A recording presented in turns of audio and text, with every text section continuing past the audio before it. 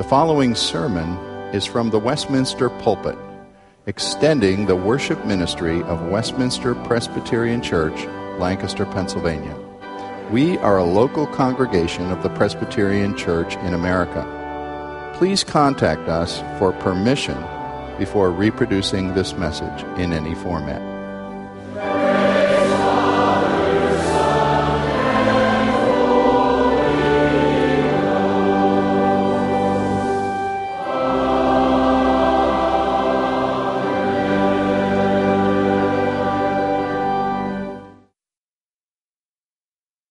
I encourage you to follow as I read God's Word this morning. We're back in Acts chapter 18. We'll be considering Acts for another 4 or 5 weeks yet. A time in Paul's life when he makes a new venture in a new place. And we're going to see some challenges that faced him and some of the blessings that God brought as well. Acts 18. I read the first 17 verses. After this, Paul left Athens and went to Corinth. He found a Jew named Aquila, a native of Pontus, recently come from Italy with his wife Priscilla, because Claudius had commanded all the Jews to leave Rome. He went to see them. And because he was of the same trade, he stayed with them and worked, for they were tent makers by trade. He reasoned in the synagogue every Sabbath and tried to persuade Jews and Greeks. When Silas and Timothy arrived from Macedonia, Paul was occupied with the word, testifying to the Jews that the Christ was Jesus. And when they opposed and reviled him, he shook out his garments and said to them, "Your blood be on your own heads. I am innocent. From now on I will go to the Gentiles." And he left there and went to the house of a man named Titus Justus, a worshiper of God. His house was next door to the synagogue. Crispus, the ruler of the synagogue, believed in the Lord together with his entire household, and many of the Corinthians, hearing Paul, believed and were baptized. And the Lord said to Paul one night in a vision, "Do not be afraid, but go on speaking and do not be silent, for I am with you. No one will attack you to harm you, for I have in this city many who are my people." And he stayed 1 year and 6 months, teaching the word of God among them. But when Gallio was proconsul of Achaia, the Jews made a united attack on Paul and brought him before the tribunal, saying, "This man is persuading people to worship God contrary to the law." But when Paul was about to open his mouth, Gallio said to the Jews, "If it were a matter of wrongdoing or vicious crime, O Jews, I would have reason to accept your complaint. But since it is a matter of questions about words and names and your own law, see to it yourselves. I refuse to be a judge over these things." And he drove them from the tribunal, and they all seized Sosthenes, the ruler of the synagogue, and beat him in front of the tribunal. But Gallio paid no attention to any of this. This is God's word. It speaks of ancient things, but it speaks into our lives today. Let's ask the Lord to do that. Father, Paul was a unique man on a unique errand. But you are the same God. You, his Savior, are our Savior. So we pray that you might teach and encourage us from this your word. In Jesus' name, amen. I will never put before you any direct comparison of my ministry and the ministry of the Apostle Paul. And yet, as I read and studied this particular passage, it kept coming back to me in sort of waves of familiarity, as people say, deja vu all over again. That this chapter described as much a part of my past ministry for Christ in ways that I just felt I was in this chapter living these things. Let me tell you about that just briefly so you understand why I say that. It was half my lifetime ago in 1980. I was 31 years old. I'd been ordained in 1974, so I'd already been a pastor for about 6 years at the time. But I was ministering in a liberal denomination which I had known from quite soon after ordination I could not abide in for a long time, certainly not for a lifetime. I was suffocating doctrinally and not finding fellowship and realizing I had to go a different way. But there was a real blockage in the path, a practical thing. You have to eat. You have to live. I had 4 children and a wife already. Better put that in the other order. A wife and 4 children. And that was inadvertent. And they like to eat, and they like the idea of a roof over their head. And what do? You know, it's not easy to make that kind of a transfer in your life. But finally, after much consideration and circumstances passing, I felt the calling of God to depart from a secure salary, a position I could have remained in indefinitely. I wasn't in any conflict there. But I stepped into this denomination, the Presbyterian Church in America, as a church planter in an uncertain situation in a northern city with 12 people who were interested in planting a church and $1,000 a month promised to me, and that was half the amount you needed minimally to live on. Oh, and did I mention the country was in recession in 1980 and 81? That was a big and risky step. I felt a little bit like Paul coming to the city of Corinth as we knew we had a big task before us and we were literally just hanging on the Lord to support us. There were people who actively did not want us doing what we were doing. A denominational official of the denomination I had left wrote a letter. A copy came into my hands of a letter he had written to pastors in the area of his denomination warning about me as a divisive person that he said was going to steal the sheep of the churches surrounding. I tried to ignore that, but your spirit doesn't easily ignore something like that. I sought to minister in authentic ways to people, to guide them to Christ, to pray with them, to work beside them, to preach God's word. And very, very slowly, from a dozen to 20 to 40 to a little further, as months went by, our little congregation grew. But I will admit there were days when I thought, did I make a terrible mistake? What am I doing here? Did I do what someone had said I was doing, committing career suicide?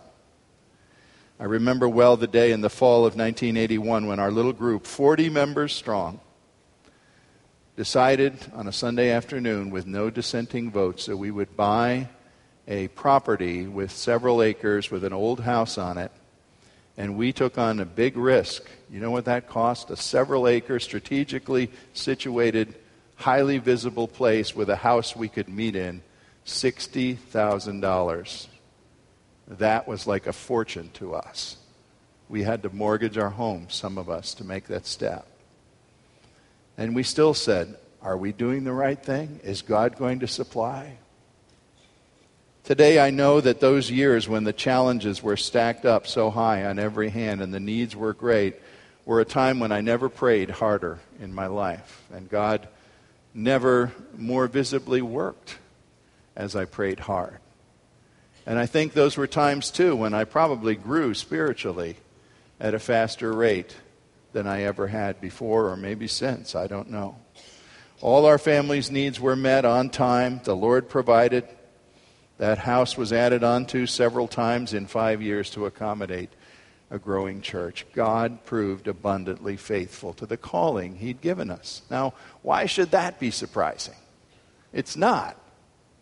Except when you're living it. And when the challenges are there before you every single day. And you're being stretched in your mind and your spirit. I can only tell you how much it makes me feel like Paul, being in Corinth, a brand new place, wondering, how do I minister here? What do I do? And you don't need to be in professional ministry in order to be tested and challenged in similar ways in your own sphere of experience. Hanging on by your fingernails, maybe economically, maybe in terms of career or relationships or whatever the big challenges are, the big needs are in your life. You know what these are in your own terms. As you wait to see the faithfulness of God in daily, weekly, monthly things when troubles are coming at you fast and heavy. Well, Acts 18 does indeed find Paul under a kind of strain or duress, and it isn't so obvious when you would just read this for the first time. You have to put this together with what's going on in the rest of his ministry, maybe compare it to several different epistles that he writes, and I'll make those comparisons in a few minutes, and see what's happening behind the scenes. A lot of difficulties were facing Paul. Here he was in a brand new city, one of the largest cities of the ancient world, a port city famous for its trade and famous just as much for its very decadent morals, or immorality, really. He was just coming off a ministry trip to Athens, which did not go very well. He was more or less rejected there, spurned by the intellectuals who sneered at him. His spirits were dragging, and I'm going to show you some reasons why. But our text is a great testimony to divine faithfulness in the everyday work and actions and life of a disciple of Christ. We too can join Paul in looking for a God and Savior whose mercy flows to match the challenges that come against us. First of all, I just have two main points. My first point is to see the challenges, the difficulties. And I want to say to you this: life's troubles got stacked on top of each other for Paul. I want to show you that. We picture him as a bold and strong man that we think just handles anything that comes. But I think this was one of the lower points, actually, in Paul's life, after his conversion, that is. There are definite reasons to see why he was under stress, and he was in a very discouraged state of mind. Let me suggest four major things that would be troubles of life stacked on top of each other for Paul. The first was his isolation, the fact that he was alone, not just as he arrived in Corinth, but before this. He had been alone for a period of weeks or even months. His partnership with Barnabas was well past. They had parted company and gone separate ways in ministry, and he had other companions, Timothy, Silas, Luke, but none of them were with him right now. They were off doing different things, tending to other congregations, nurturing other churches. Now, I'm sure there are many people here who are probably a bit like me, people who are able to work well alone. You're, I guess you'd be called a self-starter. You don't have to have somebody standing over you every day to write you your to-do list to make sure you get something done. Paul was certainly this kind of person, highly motivated, highly disciplined, and yet even someone like him, under the strain and stress of isolation, can start to unravel. Paul needed people to build him up, to lend their complimentary gifts to him, maybe even to criticize him. I need that. I sure didn't think I needed it when I was a younger man. When people criticized me, I was quite sure they were just dead wrong. Now I stop and listen long and hard and say, well, they may not be 100% right, but there's something I have to hear in what they're saying. We need people around us to establish boundaries for us, to support us, to speak encouraging words to us. I just rejoice before God, not only before a wife who does that extremely well, but with staff members and colleagues and leaders in this church and ministry friends and others who keep me on track. And if I was as isolated as Paul became here, facing the kinds of things he was facing, I really think I would have probably been in a little bit of a spiral of self-pity and maybe beginning to lose my perspective. Well, secondly, on top of his isolation, you add the fact that Paul was facing a vast challenge here in this city of Corinth, one of the biggest cities of the ancient world. It was a shipping port. If you look for it at the tip of Greece, trade came all the way from China in the east, and India and other places came through the Mediterranean. Ships loaded and unloaded at Corinth went on to parts of Europe and down the coast of Africa and so on. Everything passed through Corinth, and it was a big city. I'm seeming to understand from the research I've looked into that it had more than 500,000 people, perhaps as many as 700,000 in the larger metropolitan area. That's a huge city for the ancient world. Huge. There were very few places with that many people at that time. To come there and say, I'm going to drive a stake in the ground, I think I'll see if I can evangelize Corinth, would be like me getting on a bicycle and saying, I'm off to New York City to conquer it for Christ. I'd probably be riding my bicycle around New York City a long time before I decided what to do or how to begin. One commentator said, if you want the capsule summary of Corinth in 3 C's, here's how you can know about this city. Corinth was cosmopolitan, it was commercial, and it was corrupt. A huge city, very sophisticated in many ways, all kinds of cultures crossing here, east and west, and rampant immorality. The big temple of Venus that was there in Corinth, at least at a time not too long before Paul's day, actually employed at least 1,000 temple prostitutes who did business in the streets of Corinth. Now, some place that big needs not one man captivated by the gospel of Christ. It could use every single person in this congregation turned loose upon it to begin witnessing and try to build churches there. Paul had an enormous challenge. And I want to just stop for a second here to editorialize off to the side to say that this challenge of his should remind us of what the major mission challenge is in the 21st century. Many of us perhaps have a very outdated idea of missionaries. We picture that prototypical guy, with the jungle pith helmet, marching through some jungle trail to reach a tribe of cannibals that nobody's ever reached before. Well, there are still some missionaries doing that kind of work. But let me tell you, most missionaries today are in the great urban centers of the world. I was totally astonished by some statistics, and I won't go on with this very long because this is a side path, but did you know that in 1850, 160 some years ago, they believe, statisticians will say, there were about 4 cities on our planet that had more than 1 million occupants. 4 in 1850. Now, in the 21st century, it is estimated there are at least 500 cities with more than 1 million inhabitants. That is amazing within a century and a half. Absolutely amazing. Half the world's population now lives in huge urban centers. That's where the mission field is, just as it was in Paul's day. Well, a third problem that we could raise here for Paul, and it was a really stressful one, was the way his own Israelite people were rejecting him everywhere he went. He started out going in temples. He'd say, well, I've got a natural way to be able to enter a synagogue, not a temple, a synagogue, and there to dialogue and talk about the Old Testament, because that's what they did. They were happy to have a visiting rabbi come and say, oh, Rabbi Paul from Tarsus, come and tell us your views about Isaiah or something. That was welcomed. And Paul would start showing how Isaiah pointed to Christ. And then things would get a little touchy. So touchy, in fact, that the arguments that ensued sometimes had Jewish countrymen or people with the same ethnicity as Paul chasing him to the next town he went to, or even the second town after that, causing riots against him.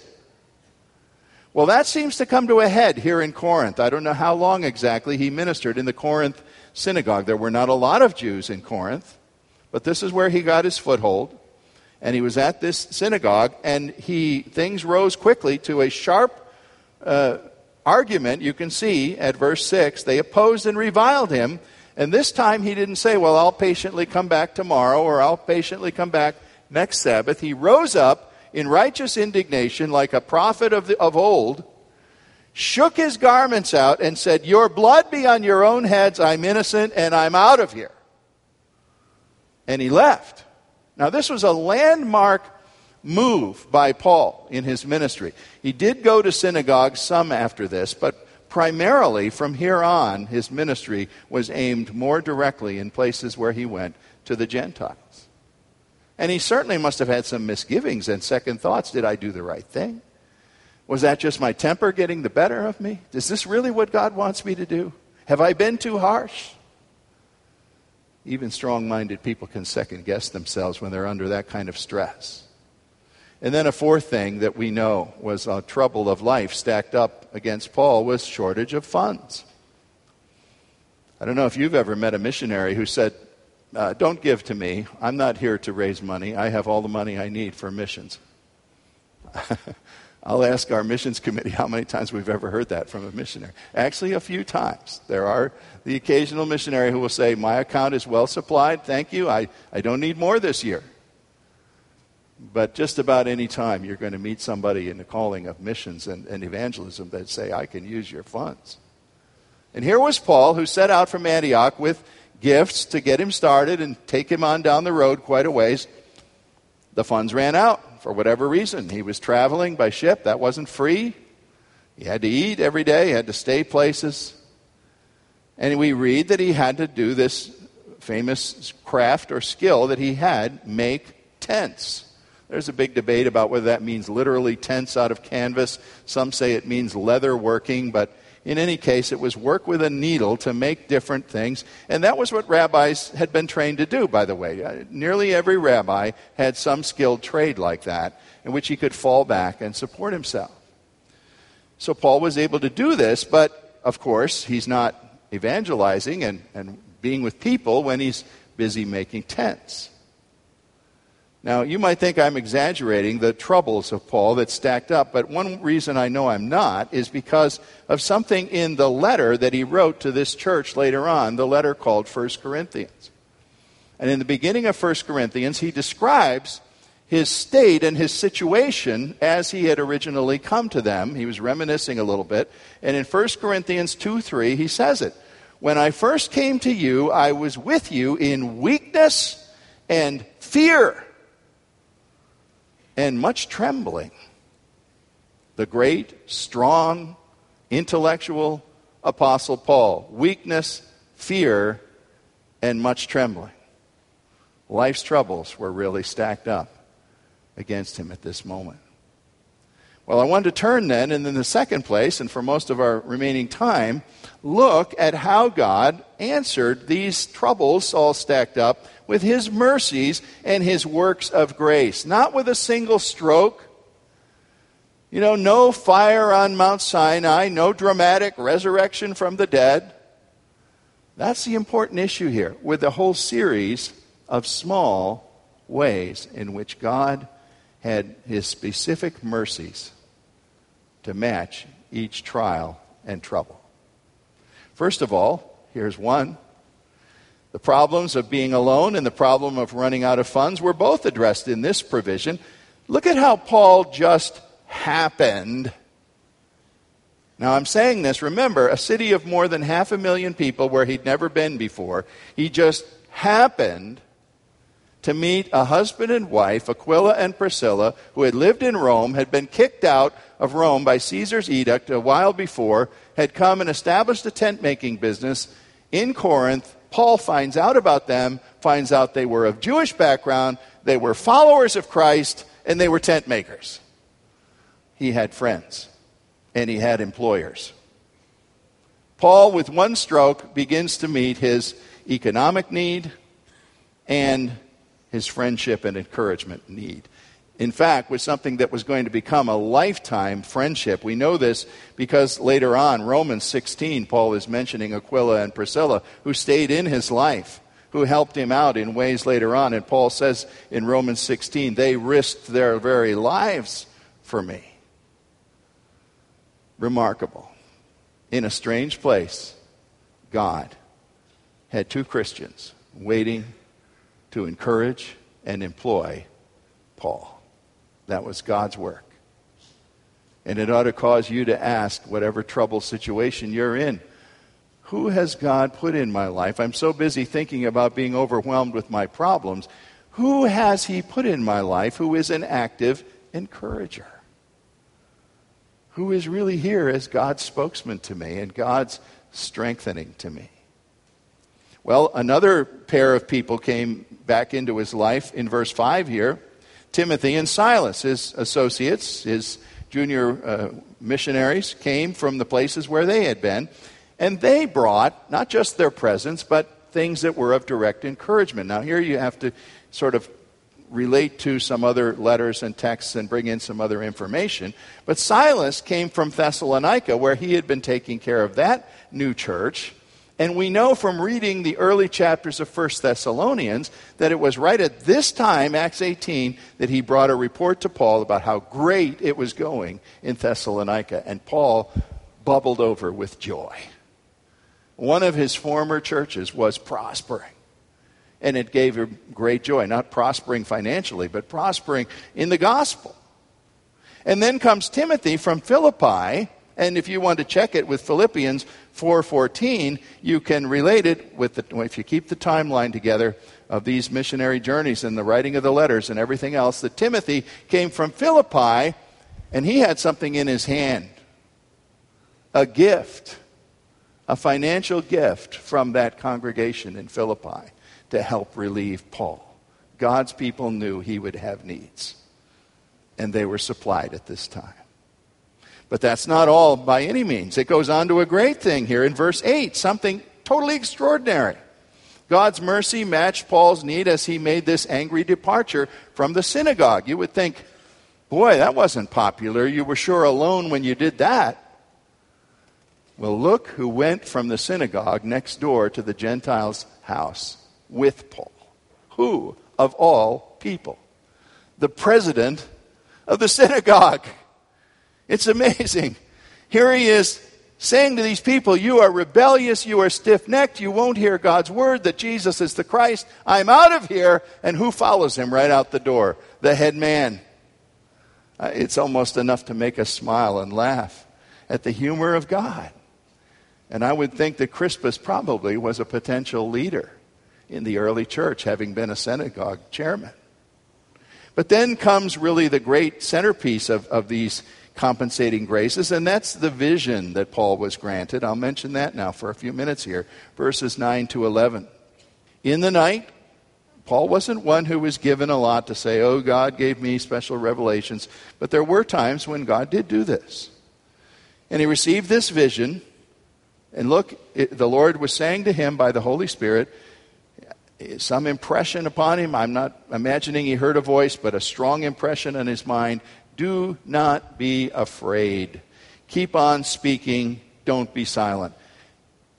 Let me say to you, God doesn't tell somebody, don't be afraid, unless God knows they're afraid. Paul was afraid. He was afraid probably that he had stepped too far or been too angry or been too abrupt in this synagogue action. And the Lord said, no, you've done the right thing. Don't be afraid. Keep going, keep speaking. And then he said the great words, which in English are just 4 words. It's less in the language of the original. I am with you. The covenant language of God, who throughout the Bible had to tell Moses, yes, go talk to Pharaoh. You got the instructions right. I will be with you. And time again in the Scripture, the Lord God had to say, I will never leave you. I will never forsake you. He said in the Old Testament, if a mother abandons her nursing child, I won't leave you. I am with you. Simple thing, but something a Christian has to hear all the time and remember. Maybe I can speak it to you as a covenant reassurance to you as a Christian, what I've often had to tell myself from Isaiah 43:2. The Lord saying, when you pass through waters, I will be with you. When you go through rivers, they shall not overwhelm you. When you walk through fire, you will not be burned. The flame will not consume you. For I am the Lord your God. I am Israel, the Holy One of Israel, your Savior. Psalm 16, the words of David there, hearing the Lord say, because he is at my right hand, I will not be shaken. You see, the consequence of knowing of the presence of God isn't, God, exempt me from trouble, exempt me from stress and strain, from loneliness, from being impoverished, from being challenged. The consequence of the presence of God is not exemption from trouble, but preservation through the trouble. That's the way God works with his people. I am with you. And then he says again in this vision, one more wonderful thing. It seems small, but it's important. Here's Paul facing this busy city he's never been in before, the streets full of people from all nations milling around, people of all skin colors, all languages. He feels confused. He doesn't know these people. How can I minister to them? But the Lord said to him in this vision, Paul, I have many people in this city. I don't know if you can understand what a difference that makes to anyone doing Christian work. You're not just going out there and trying your hardest to say, will somebody pay attention? Knock yourself out all day long, every Sunday, whatever, and maybe somebody will hear you. If the Lord says, I have my people there, you see, then the task is just go and speak and they'll find you. Isn't that amazing? That gives a promise to every missionary, every pastor, every one of you as you witness to friends. You say, I've been beating my witness to death with this guy at work. He won't pay any attention to me. And then you'll find out at some stage of your life that somebody you weren't even necessarily speaking to was observing your life and saying, wow, I saw Christ in you. God says, I have my people in this city. Well, it makes all the difference. And then this final thing, an encouragement of grace for Paul. And I have to summarize verses 12 to 17 very quickly, but it's another thing that just makes me smile and even almost laugh out loud. Here are the Jewish opposition grabbing Paul, saying, come on, you're going to go see the head of the whole government here, Gallio, the Roman, and we're going to take care of you. Now, Judaism, you have to understand, in this area, not in Rome itself, but in Corinth, Judaism was called religio licto, a legal religion. They could practice it. Nobody would, come against them for practicing the Jewish faith. Christianity wasn't yet in anybody's books. So what the Jews were saying was, look, he's practicing this odd thing, and this is an illegal religion, and Gallio, we want you to declare it such and throw this guy in jail and punish him. And look at what Gallio does. Paul's all ready to defend himself. You knew Paul can defend himself. I love the text. There's humor and irony there. When it says Paul was about to open his mouth, he didn't even get to speak. Gallio said, I'm not going to hear this. This is a discussion among you Jews about details of your own religion. I won't have any part of it. Get out of here. And what he did in that backhanded way, by treating Paul's preaching as being the same as what the Jews were doing, was make Christianity religio licto, a legal faith. Do you see that? They came to get Paul beaten up and thrown out, and their action resulted in a whole legal caveat being spread over Christianity for years to come in that region. Nobody arrested you for being a Christian. Great. That's the work of God, folks. Now take all this together. Here's what I'm saying. Item for item, mercies and grace from our God go with his people and match the troubles and match the challenges. Not necessarily in any great sweeping way, any great explosion that you say, wow, that must have been God. No, little things. A friend coming, gifts being supplied, some action that you wouldn't expect happening. That is the way God normally works. Are you tuned to that? That's the way he normally works in your challenges, in your troubles. And what is required is patient waiting on him. Asking him, Lord, I think you're probably working and I'm not necessarily seeing it because I'm looking for fireworks. And you're doing something quiet. Will you teach me what you're doing? Not just in the earthquake, the wind, and the storm, but in the little things of everyday life. Changing, opening the way, protecting me, providing for me. Teach me that, Lord, because then I'll be able to praise you properly. If God has you in some place in your life where difficulties seem to be stacked higher than your head and they're coming at you from every direction, I bid you to ask for his deliverance to be seen, step by step, day by day, in a chain of daily provisions that only he can design to do. And only he can powerfully perform. And when he does these things, and you wait and watch, like Paul did for 1.5 years of ministry in Corinth, you will see that God alone should get the glory and praise for the end result. Let's pray together. Father, we forget you're in the still small voice, not just in the loud event, the big miracle. You were in that wonderful resurrection that we've celebrated. In that agonizing, terrible cross, you were in those big things. But you're with us in the little things. Anticipating our need, going ahead of us, creating good out of what people intend to be harm. Will you keep us patient and watchful and observant so that we might be seeing this, even if it has to be after the fact, and then properly giving you praise? Help us, Lord, because we're pretty negligent disciples. We need your grace even to praise you properly. Help us for Jesus' sake. Amen.